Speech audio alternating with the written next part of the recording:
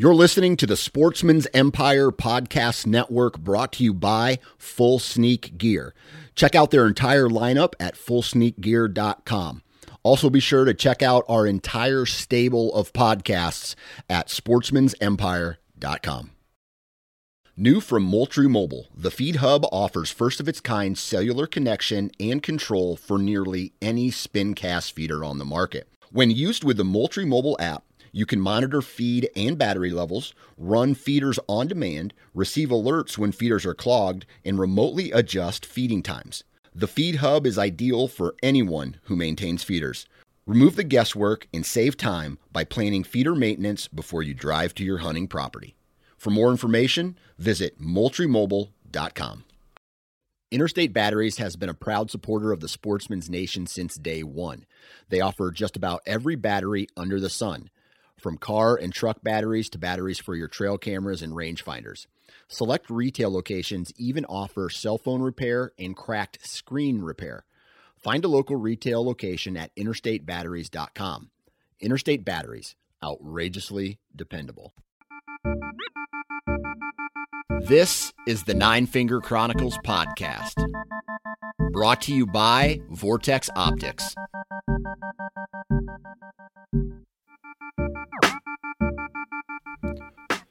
What's up, everybody? Welcome to the first episode of 2022. I don't even know what to say, man. I'm pretty jacked for this upcoming year, not only from a business standpoint, but just from a ideas standpoint. My brain has been firing on all cylinders over time recently. And a lot of it has to do with podcasting, right? I mean, that's what I do. That's what my business is created around. And so this episode is kind of a reflection of why I'm excited about 2022. And one of the reasons is we're going to be bringing on a handful of new episodes. We've already, a new podcasters to the Sportsman's Nation Podcast Network.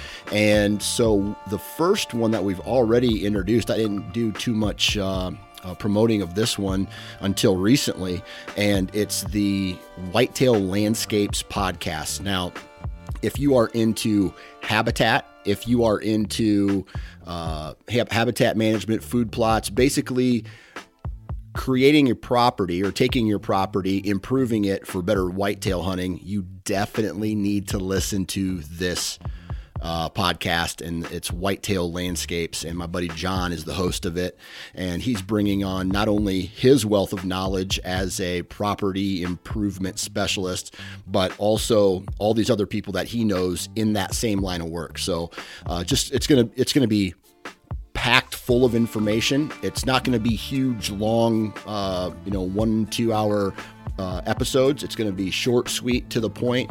And so hopefully that at the end of the episode, you have some takeaways that you can take away to your own property, or things to think about and share with people who do own property. So keep a lookout for the Whitetail Landscapes property. Now, a Whitetail Landscapes podcast. I've had too much coffee this afternoon. Today's guest, his name's Dan Matthews, and this is going to sound crazy, but I first, for some reason, I like to be up on trends as much as possible, and so I downloaded TikTok to my phone and started messing around on TikTok, thinking I was going to do stuff on it. Well, I haven't really done anything on TikTok, but what I found on TikTok was this guy named Dan Matthews and his podcast, The Nomadic Outdoorsman. And it's a podcast like many other podcasts that are out there where he talks about his experiences. He brings on no-namers and to share their experience, and it's hunting, fishing, camping. It's kind of a well-rounded podcast for anyone who is an outdoor enthusiast. And that's who today's guest is on. We talk about his podcast. We talk about why I kind of brought him on to the network. And man, I really love, not anybody can come on to the Sportsman's Nation. You're vetted. I bring you on, and he passed the test, and his podcast passed the test. And I definitely think you guys are going to love love this podcast when we finally get it uploaded.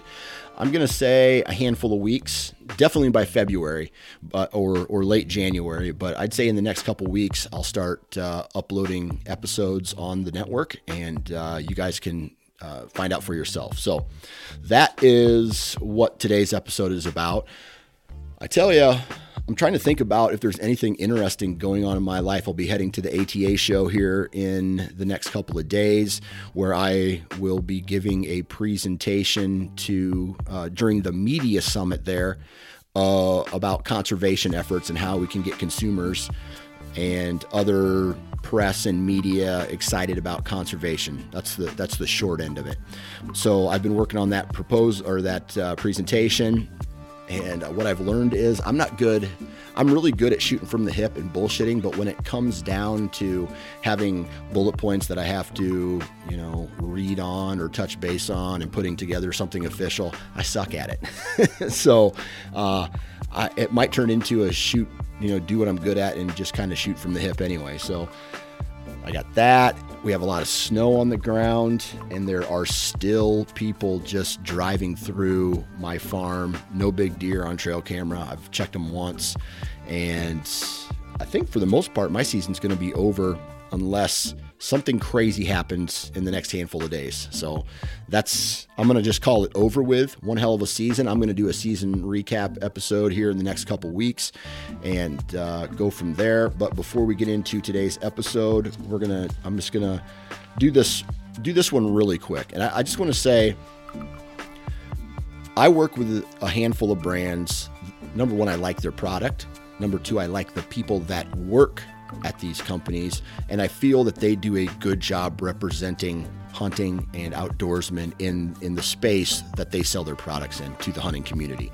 So I just want to real quickly say, if you haven't checked out Hunt Stand, Wasp, Ozonics, Lone Wolf, Vortex, Exodus, and Excalibur crossbows, please go check those companies out.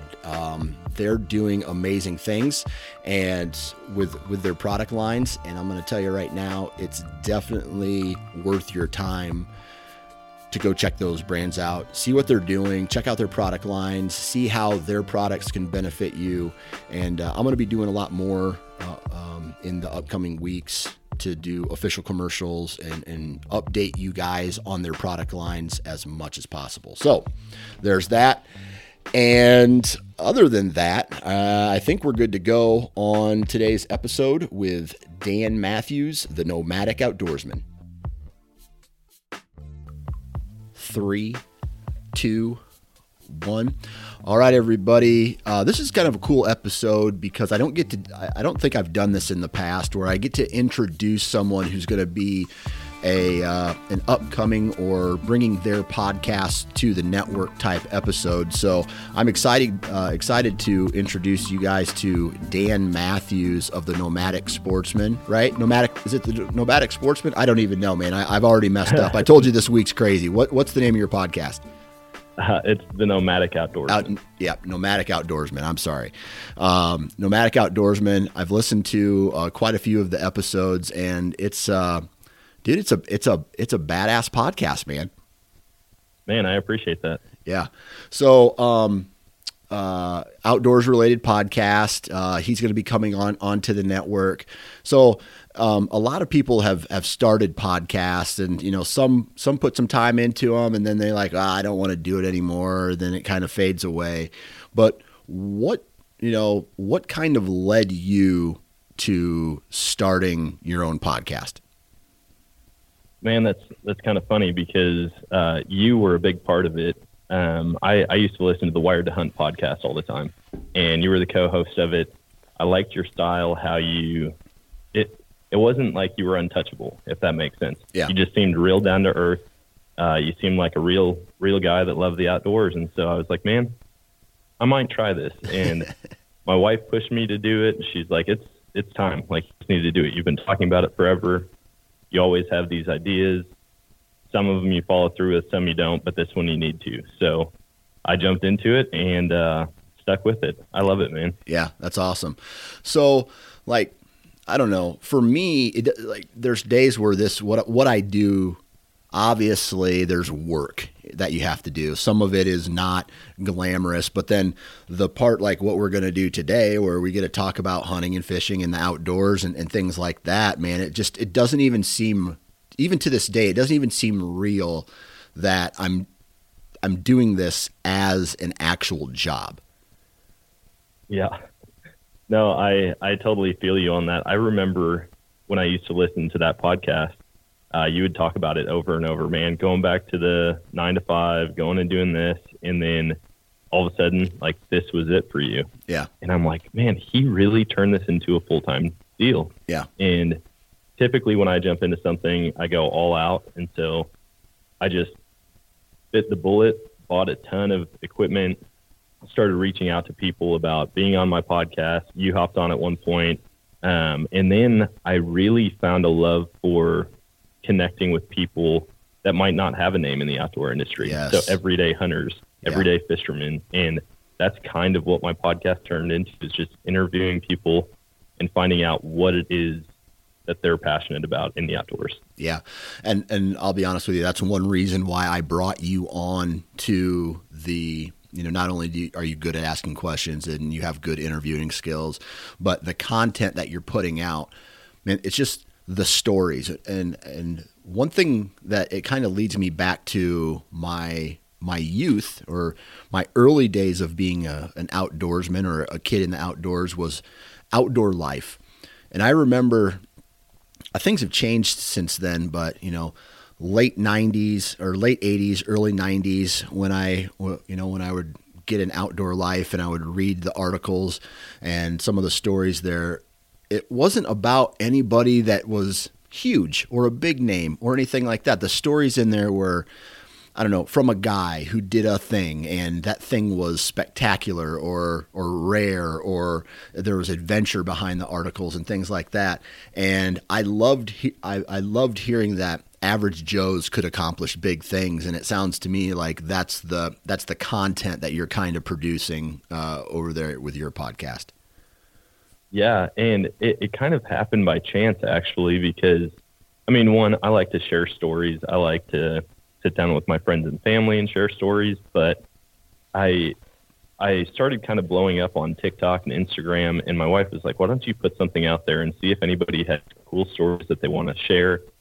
And at first I started looking at like how many followers they have. Oh man, I'm going to pick this guy. He's got 60,000 followers. That's going to get my podcast out there more. But then I kind of shied away from that, and that number of followers didn't matter to me anymore, because I wanted good content and good stories. And so there's people who are like, hey, I actually don't have any social media. My wife saw this and told me to reach out, but I've got a cool story about a buck I shot last year, and then they'll go into detail. And I'm like, yeah, hop on the show. And so we started talking, and I have made some friends that will be friends for life all over the country. People have invited me out. I'm going out to Arizona next week to hunt, going out to Utah after that, all connections that I made through podcasting. Yeah, man, that's awesome. And this is no joke, man. I've met so I have basically two groups of friends. I have a group of friends who went to high school with me, and we've stayed relatively tight throughout all of these years. And then I have a group of friends that are strictly hunting related that I have met through my I don't know what the word is, my journey through the hunting community and the hunting industry, who are also really tight, really close friends, people that I, like you said, will be friends with them for the rest of my life now because of this. And it's awesome that hunting can make, like, hunting in the outdoors and the passion we have for the outdoors can connect us to people who otherwise we would have never been connected to. Yeah. Yeah, I totally agree. My hunting buddies, they're the strongest relationships that I have outside of my family. Yeah. And some of them are stronger than my relationships with my siblings. Yeah. If I need to talk to somebody, if I need to go to somebody about something or need a hand, like, they're the first ones that I call. And I've always said there's a few things that really break down walls for people. But one of them is hunting. Like, when you get out and experience something as primal as hunting, something that's in our DNA, and there's people out there that don't enjoy hunting or fishing or any of that, But if you think about it, it's one of the few things that we, since the beginning of time. I mean, aside from procreating, we've been hunting and gathering. Yeah. And so there's just something in each of us, and you really do form a bond with people when you experience that together. Yeah. Okay. So as far as the name of your podcast, how did you come up with the name of that podcast? And does it have any type of symbolism, or does it mean anything? Yeah. So, the Nomadic Outdoorsman, the reason I said that is because I'm not a specialist at any type of hunting. There are certain things that I enjoy more than others, but really I just love to experience new things, and I love to travel and experience new types of hunting and fishing, because the U.S. has so much to offer. I've thought about doing the foreign trips, going to New Zealand and hunting red stag, doing the African safari, all of that stuff. But I realized how much we have right here in the U.S. And how many different opportunities you have just by traveling maybe 1 or 2 states away, something that almost everybody can afford. And I just started exploring that. And so I try to make it a point, if I go on vacation, I like to hunt or fish something when I go on vacation, whether it's a new state, a state that I've been to before. And so we've just always lived that nomadic lifestyle. My wife and I have. I feel like we stay in one place for 2 years and then we move. Actually, I'm sitting in my empty bedroom right now because we just moved most of it out. But we stay in one place for 2 years, move. But in that process, it seems like every month we're taking a big trip somewhere and finding a new adventure. Yeah. So where are you from originally then? So I grew up in Wisconsin, Eau Claire, Wisconsin, and born and raised there. That's where I learned how to hunt and fish. And that was very isolated hunting. It was 9 days of whitetail gun season, and that was about all I hunted for quite a while until some of my other family members got me into small game hunting, waterfowl hunting. And now, if it can be hunted, I'd probably like to try it. Yeah. Yeah. So a lot of people, especially in the Midwestern states, only really stick to the gun season, right? What was that light switch moment for you where you kind of went away from that gun and said, hey, I like this gun season too much. I want to do this more than 9 days. What led you into that specifically? What led you into that small game and maybe archery and, the turkey hunting and all of that stuff?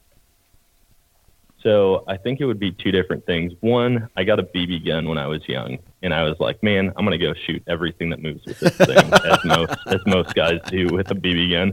And so I started, I probably have 1,000 felonies worth of songbirds that I wasn't supposed to kill, but luckily the statute of limitations is now up on that. Right. But yeah, as a kid, I just like to shoot things that moved. And as I got older and matured, I was like, man, this is reckless. I don't need to be doing it like that.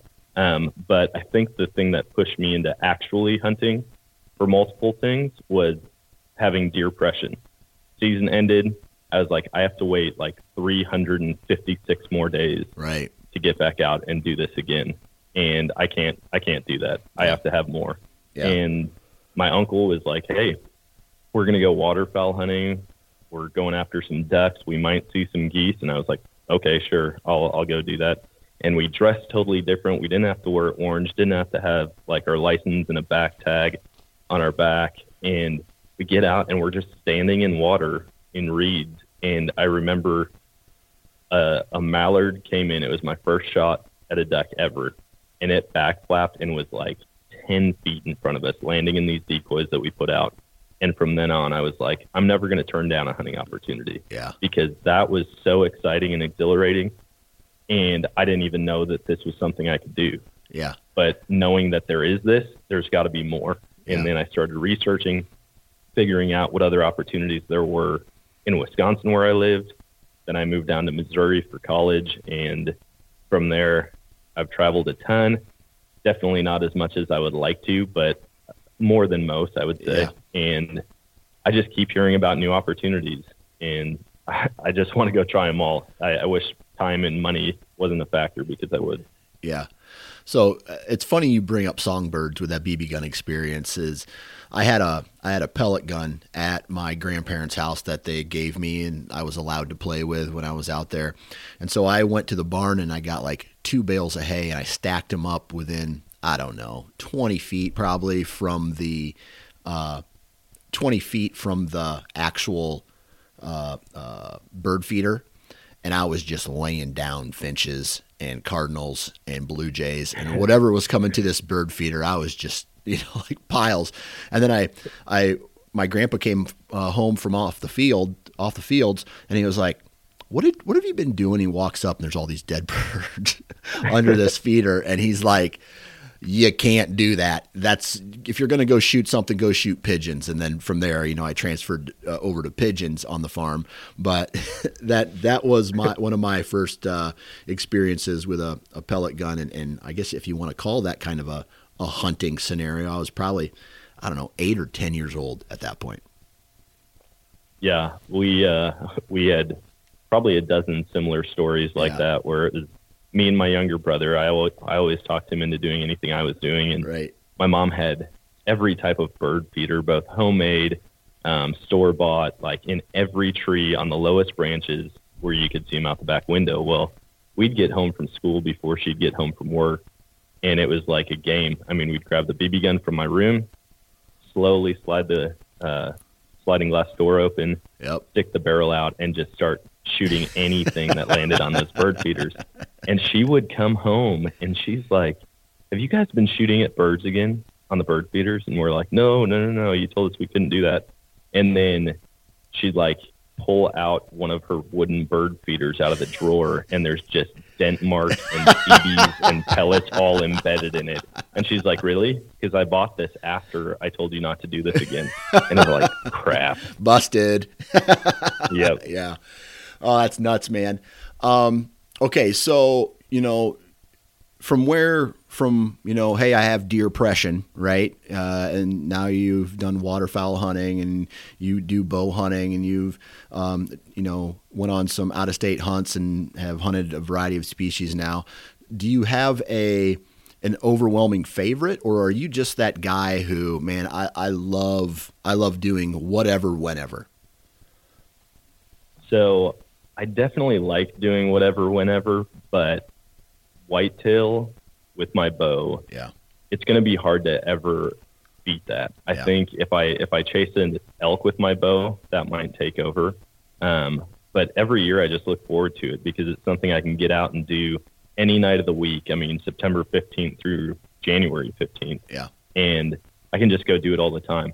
I will say I got out and elk hunted a couple times in Colorado. I moved out there for a few years and got connected with some guys there. They invited me to their elk camp, and I had 2 successful elk hunts like my first 2 years. Oh, that's awesome. And that got me hooked. Now it's with a rifle, and so I haven't got to experience the bugling like right in your face, makes the hair on the back of your neck stand up or anything like that. But I'm hoping to do that next year. But I would say that elk hunting, even with a rifle, is a very close second to whitetail archery. Man, I'll tell you this, man. So when I was in Colorado, the very first elk hunt I ever went on, me and my buddy played paper, rock, scissors for who got the first shot, and he beat me. And so my one buddy who lives in Colorado, we did the classic setup where my buddy got into position where we heard this bugle, and then my other buddy went down the mountain a little ways and was bugling and trying to get this elk to stand up and come investigate what it was. And then I flanked, right? And so we got it, and it was pretty thick and nasty on this mountain. And man, I'll tell you, when that we were probably inside 80 yards, and that bull bugled. I was just like, oh my God, it's almost prehistoric how they call, and just like almost like a dinosaur roaring, I guess, if you would say. Yeah. Yeah, there's something about the interaction with animals. Yeah. Like, I mean, most people love the rut for whitetail because you can actually communicate with them. Right. If you go out and grunt or rattle, like at the end of September, every deer in the area is going to take off probably. Yeah. But once you actually can communicate with the animals, that was one of the things that I loved about waterfowl hunting, is learning the different calls, hearing them call back, doing feeder chuckles when they're on the water, calling with different types of calls for different species of ducks or geese. And I hear about people doing that with elk. And I'm like, man, to communicate with an animal that size in their natural habitat, 5 miles from civilization, that I don't know that there's going to be anything that could beat that for me once I experience it. Yeah. And you're right, man. For me, it's the communication with whitetails in the rut or pre-rut or whenever, and you see one walking along, it's a deer that you might want to shoot, and you give it that one little grunt, and it gets their attention, and then you can see them like look for the noise they just heard, get frustrated, and then come in to investigate. It is like, that is, if I had a list of favorite things I like to see when I'm out in the tree stand, that is definitely one of them. Yeah.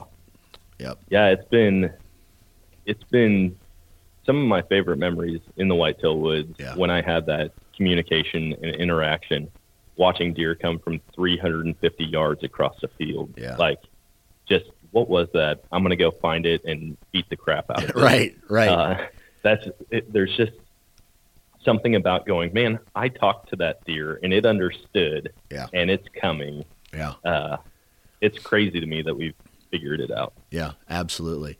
So, what did you do last year? I guess this season's not over for you. You're still going to Arizona, right?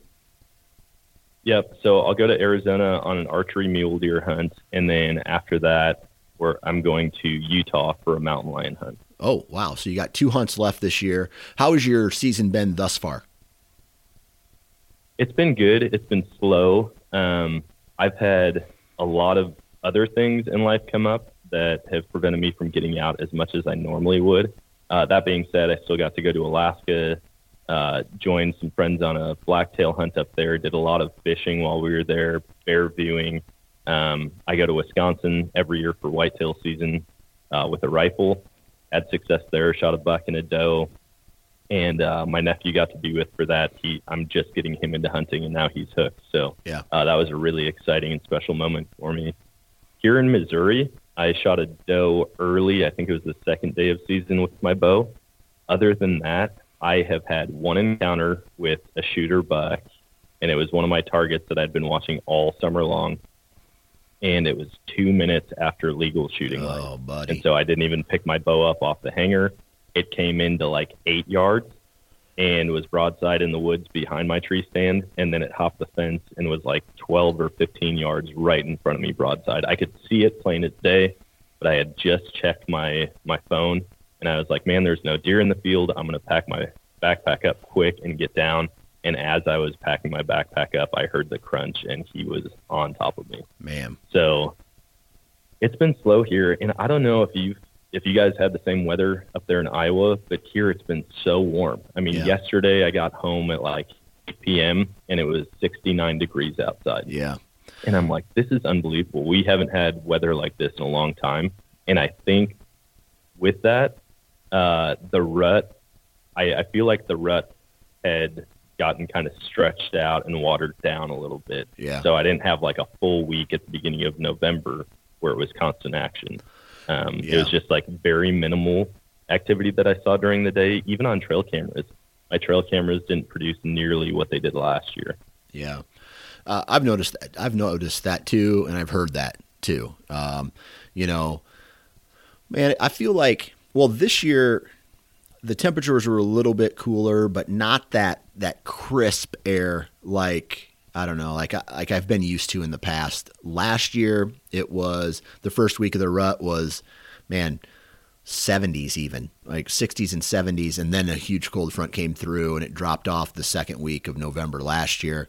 This year it was kind of, more mild, and yesterday we actually just got our first a snowstorm that left snow on the ground, and it's like now it's 9 degrees outside right now, or 18 degrees outside right now. So, but Yeah, I feel like, and plus, I don't know about you, but this year I tagged out in Iowa before the rut even got popping. Like when I went into the stand and was checking trail cameras, just watching deer behavior, it felt like it was more of a pre-rut, even into the 4th and 5th of November, as opposed to other years where it's just been boom rut and the deer are going crazy. Yeah. So. We definitely experienced that a little bit. It was slow. I missed a good chunk of the whitetail rut here in Missouri. We actually had to go to New York, like the place I would least want to be during the whitetail rut. We had to go up there for some personal stuff, and my buddies back here, though, they were like, man, there's just not much going on. Like you didn't miss a whole lot here, and I heard that from a lot of people. Yeah. Now the deer numbers statewide didn't seem to reflect that. Yeah. There were still a ton of deer that were being killed, but I think where we were hunting, for some reason, whatever that might be, it could be poachers, because I did just, when was that, 3 or 4 days ago, found a cellular trail camera and 30 pounds of corn about 70 yards into the woods from my stand. And nobody else is supposed to be out there, so I don't know whose it is. Yeah. Well, and baiting illegal in Missouri? Yeah, it's illegal during season, and I think this year I've always pulled it like 30 days before. Yeah. Because that's always been the rule. Yeah. But I think this year they actually bumped it up to where it was like 7 days before or something like that. Okay. But yeah, you can't bait here, and so it was a shock to me. That whole day was kind of a cluster. I got out there, I was walking out to my stand, heard chainsaws in the woods. Yeah. And I'm like, all right, this is not good. Go back there. There's guys cutting trees out, and talked to them for a while. They're like, hey, is that your trail camera right there, like covering the corn? And I'm like, no, I don't have any idea who that would be. Walked over. Sure enough, 30 pounds of corn looked like it had just been dumped out there. And then as I'm looking at it and making phone calls to try to figure out who it could possibly be, I look over and there was a cow in the woods with me. And I'm like, this cow must have busted through the fence. And so that turned into pushing the cow back into the pasture. I went and sat for 45 minutes after everything had calmed down in the woods and didn't see a thing. So I feel like a lot of my season has been random stuff like that going on. Yeah, man, I've had those before. I'll tell you one, man, I can't remember what year it was. I'm going to say like either 14 or 15, something like that. I'd been chasing this really good, typical 10-pointer, probably 170s here in Iowa. And I'll tell you this, I was like moving around this area, being real mobile, being real stealthy, working these pinches and ridges. And I was just like, oh man, I'm getting closer. I just feel it. And this day was perfect. I mean, it was the perfect day.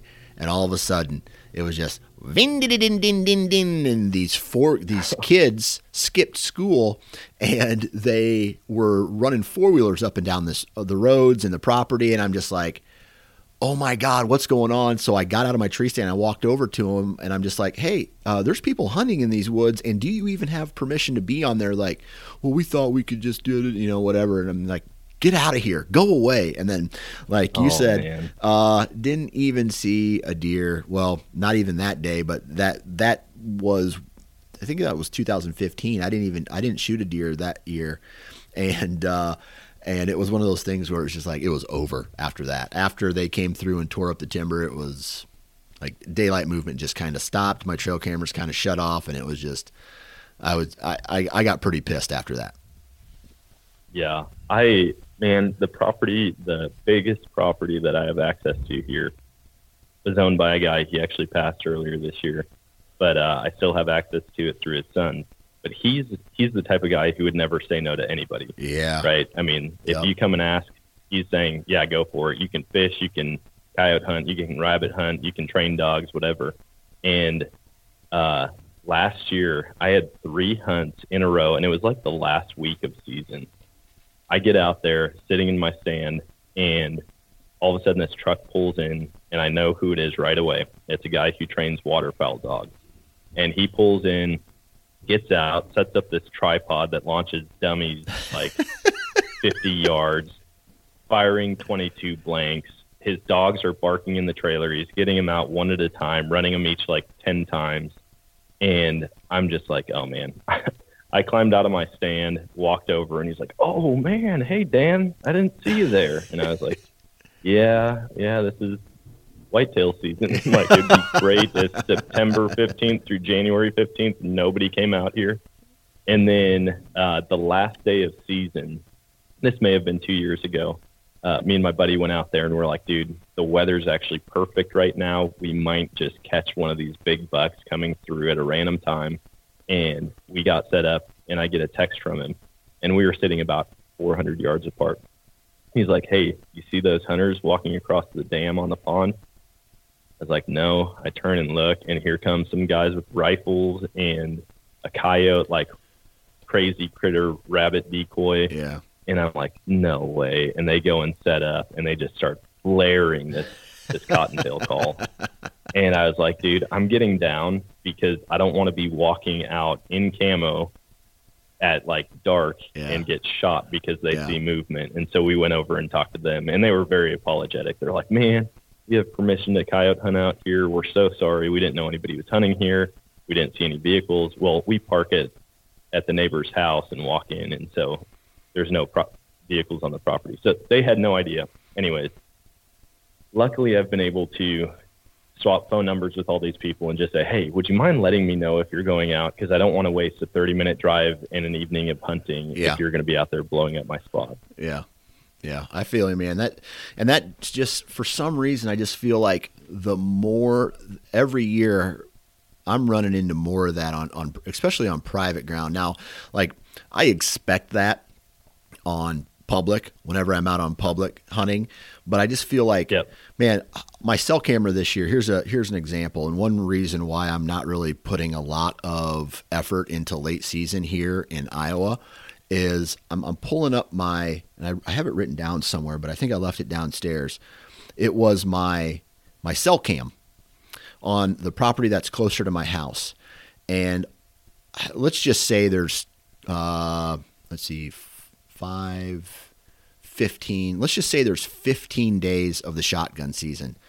There were 10 days of guys, multiple parties going in and out of this property, and the deer movement almost, it's all nocturnal, but almost shut off completely. So I don't know. It's just one of those things where it's just like, oh my God. And again, that landowner, the reason I got access to it was because he lets everybody hunt. Now that the old man's in the nursing room, that's been shut off and only a certain amount of people are able to hunt that farm. But I don't think the landowner, the son of the landowner knows who his dad has all given permission to. So there's guys who probably asked 20 years ago who are still thinking, hey, I got access to this farm. I'm gonna go hunt it like it's mine. And things obviously change. And that's like, for me, that's why I keep in constant communication with landowners every single year. Yep. And am just like, hey man, is it still cool if I do this? Is it still cool? And they're like, yep, absolutely. And then that way, if there's things that change, right away.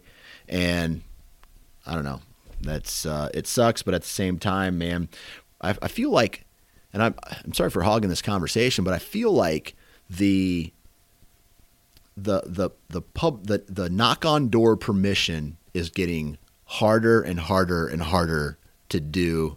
Harder to do than it was, get access than what it was even 5 years ago. Yeah, definitely. Yeah, so I feel like I kind of cracked the code on that one. 2 years ago, it would have been. My wife wanted to come out rabbit hunting with me. I had a buddy that has beagles, and he's like, hey, dude, you want to go do this? I had never run beagles for rabbits before, and I was like, man, I really think that would be a good time. I've got a bunch of property. It was after whitetail season. And I was like, man, we can go out there and hit a bunch of these brush piles. Well, I told him I was going to go get permission on a couple other properties, guys that I had talked to in the past, but, not necessarily got permission for what I wanted. And my wife got all dolled up. I mean, she got her makeup on and did her hair. And she's like, oh, if I want to post about this, I need to look good, all this stuff. And I'm like, okay, well, we have to stop at 2 places first and ask for permission. And we go up to the doors. And my wife, she gets out. She's right next to me. And I mean, there's something about a girl in camo. I'm sure you feel the same way. And she's got like her little black stripes underneath her eyes like a football player. I'm like, all right, you can do that, whatever. We're rabbit hunting, right? This doesn't make any sense. Right. But they come out, and the neighbor, he's like, oh, hey, how's it going? Didn't remember who I was. And they invited us in for coffee, and we sat down, and they're like, oh, yeah, you want to go out rabbit hunting? Go for it. You know what? We've got this pond, and if you like goose hunting, there's geese on it all the time. In fact, there's some woods back here, and we have coyotes and deer in there all the time. Feel free to go hunt. And I'm like, we asked for literally the last day of rabbit season. That's all we were asking permission for. And we got access to everything year-round, and we go to the second place, and the exact same result. Oh. And I'm like, I am going to start a business where I hunt out like beautiful hunting wingmen that are just gorgeous women in camo, and I bet I could make a killing off of that. It's almost like it's an escort service without the debauchery, and all you're doing is saying, hey, this is my girlfriend or my wife or whatever, and we would really like to hunt your property, and all they do is just kind of smile and bat their eyelids. And Yep. Yeah, hey, it could be like wholesome hunting escorts. Yeah, exactly. I'll have to come up with a good name for it. Right. But also, you get a similar result with kids. Yes. Like you take a kid out, hey, trying to get my nephew out for the first time, I'm trying to bring my son out, whatever. I feel like people are a lot more apt to give you permission if you're taking a first-time hunter out. Right. And so, but that's a little more dicey. I don't think you could really rent out kids. I think you'd get in a lot of trouble. Yeah, I think there's probably some legal boundaries there. Oh, yeah. I'll tell you what, man. I can remember this time where I knocked on this guy's door. And what I didn't know, it was the guy I went to high school with. It was his grandpa. And so I knock on his door, and I said, hey, I'm Dan Johnson. He goes, are you Dan Johnson from Mount Pleasant? I go, yeah. He goes, oh, my son is so-and-so. And I go, oh man, yeah, that's awesome. And so he invited me in. His wife had some coffee, with me. And we even had like a little pastry that she had made. And I was doing afternoon snack with him, I guess. And, I sat and we talked for over an hour. It was like an hour and 30 minutes. I can remember my girlfriend at the time was so pissed because I was late to whatever I needed to be home for. But I was like, oh, God, he's definitely going to say yes. And then as the conversation starts to get in, I go, hey, man, I tell you what, I got to go. My girlfriend, she's waiting for me. And the reason I stopped by was because I would really appreciate it. I mean, I just bow hunt. I was curious if you allow bow hunting. And he's like, oh, no, I got a guy who already bow hunts this property. I was just like, oh, my God.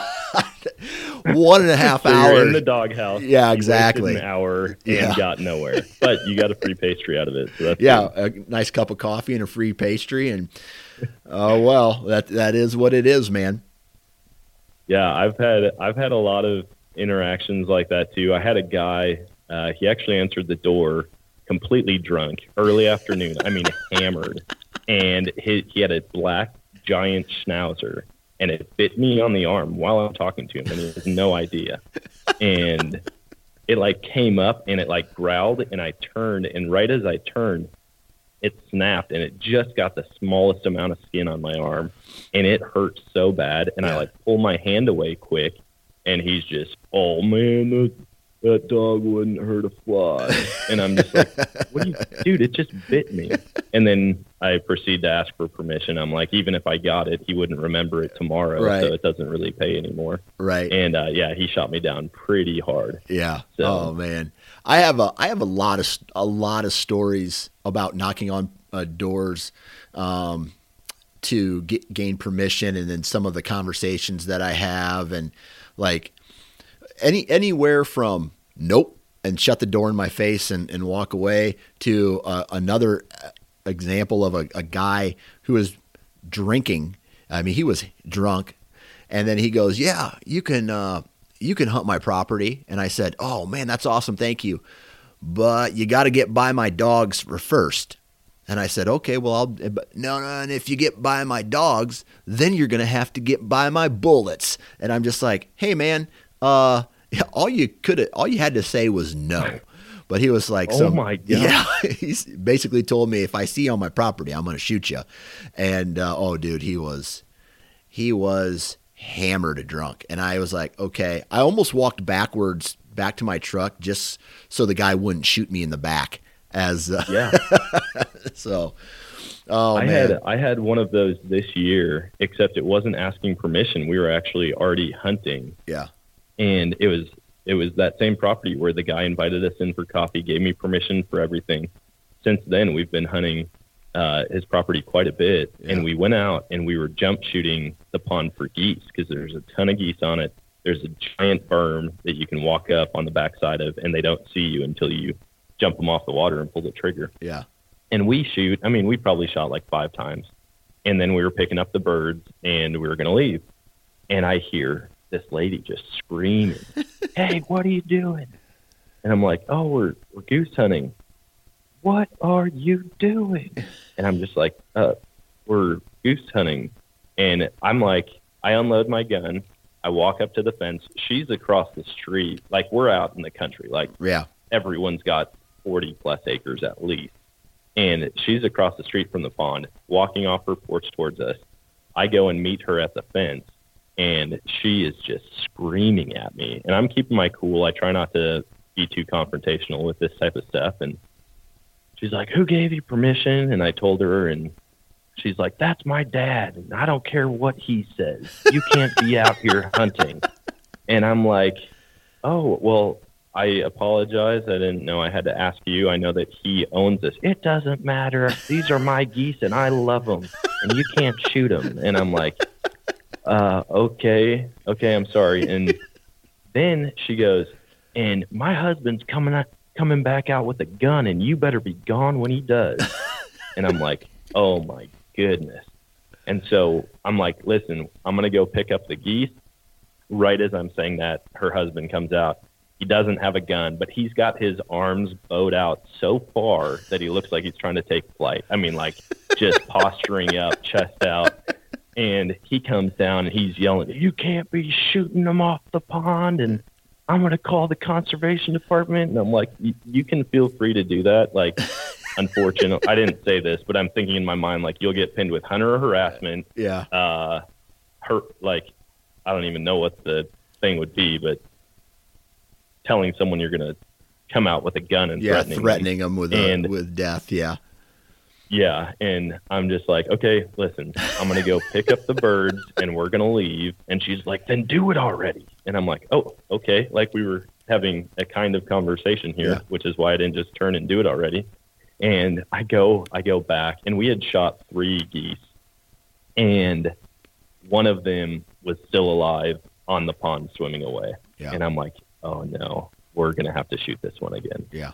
And I go with my buddy. Sure enough, we pull the trigger, and right as I do, I look back up. Boom, the front door slams open again, and here they are out on their porch again. And I'm just like, you got to be kidding me right now. And then we're sitting there like idiots, like with a stick, yeah. trying to get this goose out of the water so we can get out of there before he starts shooting at us. So yeah, that was a fiasco. I talked to the owner, and it was just kind of like, you don't have to listen to her or whatever. But at the same time, I'm like, man, I just don't want to have to deal with this. Yeah. I don't want to give hunters a bad name. Obviously, she has a major issue with it. Yeah. And yeah, so we're going to stay away from that pond for a little bit. Yeah, I bet you if there was a giant deer running around, you just would have ignored her, because that's what I would have done. Just been like, oh, yeah, oh my gosh. You probably will never see me again out here. And then I would just go hunt there anyway. 100%. Yeah, I would be out there every day, no matter what she said. And I'd probably just call conservation and be like, hey, you're probably going to get some calls. I have permission. Yeah. Talk to the owner. Yeah. But yeah, a big buck is a whole different story than a couple geese. Like, yeah. Right.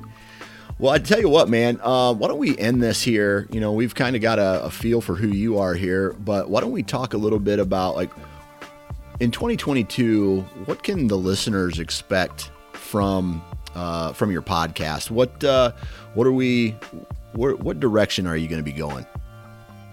Man, I'm gonna be kind of hitting on everything again. Any trips that I take, any adventures that we have as a family or as a hunting buddy group, you're going to be hearing a lot about that, as well as I'll be connecting with a lot more people that I don't even know a lot of them right now, but listeners, followers on social media. That's kind of my passion now, is connecting and helping others share their stories. Yeah. If they don't have a platform to do that on their own. And so you might hear everything from exotic animal hunting to fishing for a species you've never heard of. Hopefully I get to do a lot of new adventures. I really want to go spear fishing. Hopefully that's coming down the line here in a little bit. And so, yeah, if you like stories, if you like just everyday guys hunting on a budget and experiencing something that you've never done before, join in, listen along to the Nomadic Outdoorsman. Yeah, there you go, man. Awesome. Well, I'll tell you what, Dan, looking forward to hearing what you're going to be putting out on the network, and thank you for your time, and good luck in Arizona and in Utah. Yeah, I appreciate it, man. Thanks a lot. And there you have it, everybody. Another episode in the books. Huge shout out to Dan. Huge shout out to all of you for taking time out of your day. I say this every time, to listen to this episode. And man, I without you, I'm nothing, really. So huge shout out to all of you guys. Huge shout out to Hunt Stand, Lone Wolf, Wasp, Ozonics, Vortex, Exodus, and Excalibur. Please go out and basically check out those brands. And I think that's it, man. Good vibes in, good vibes out, and we'll talk to you next time.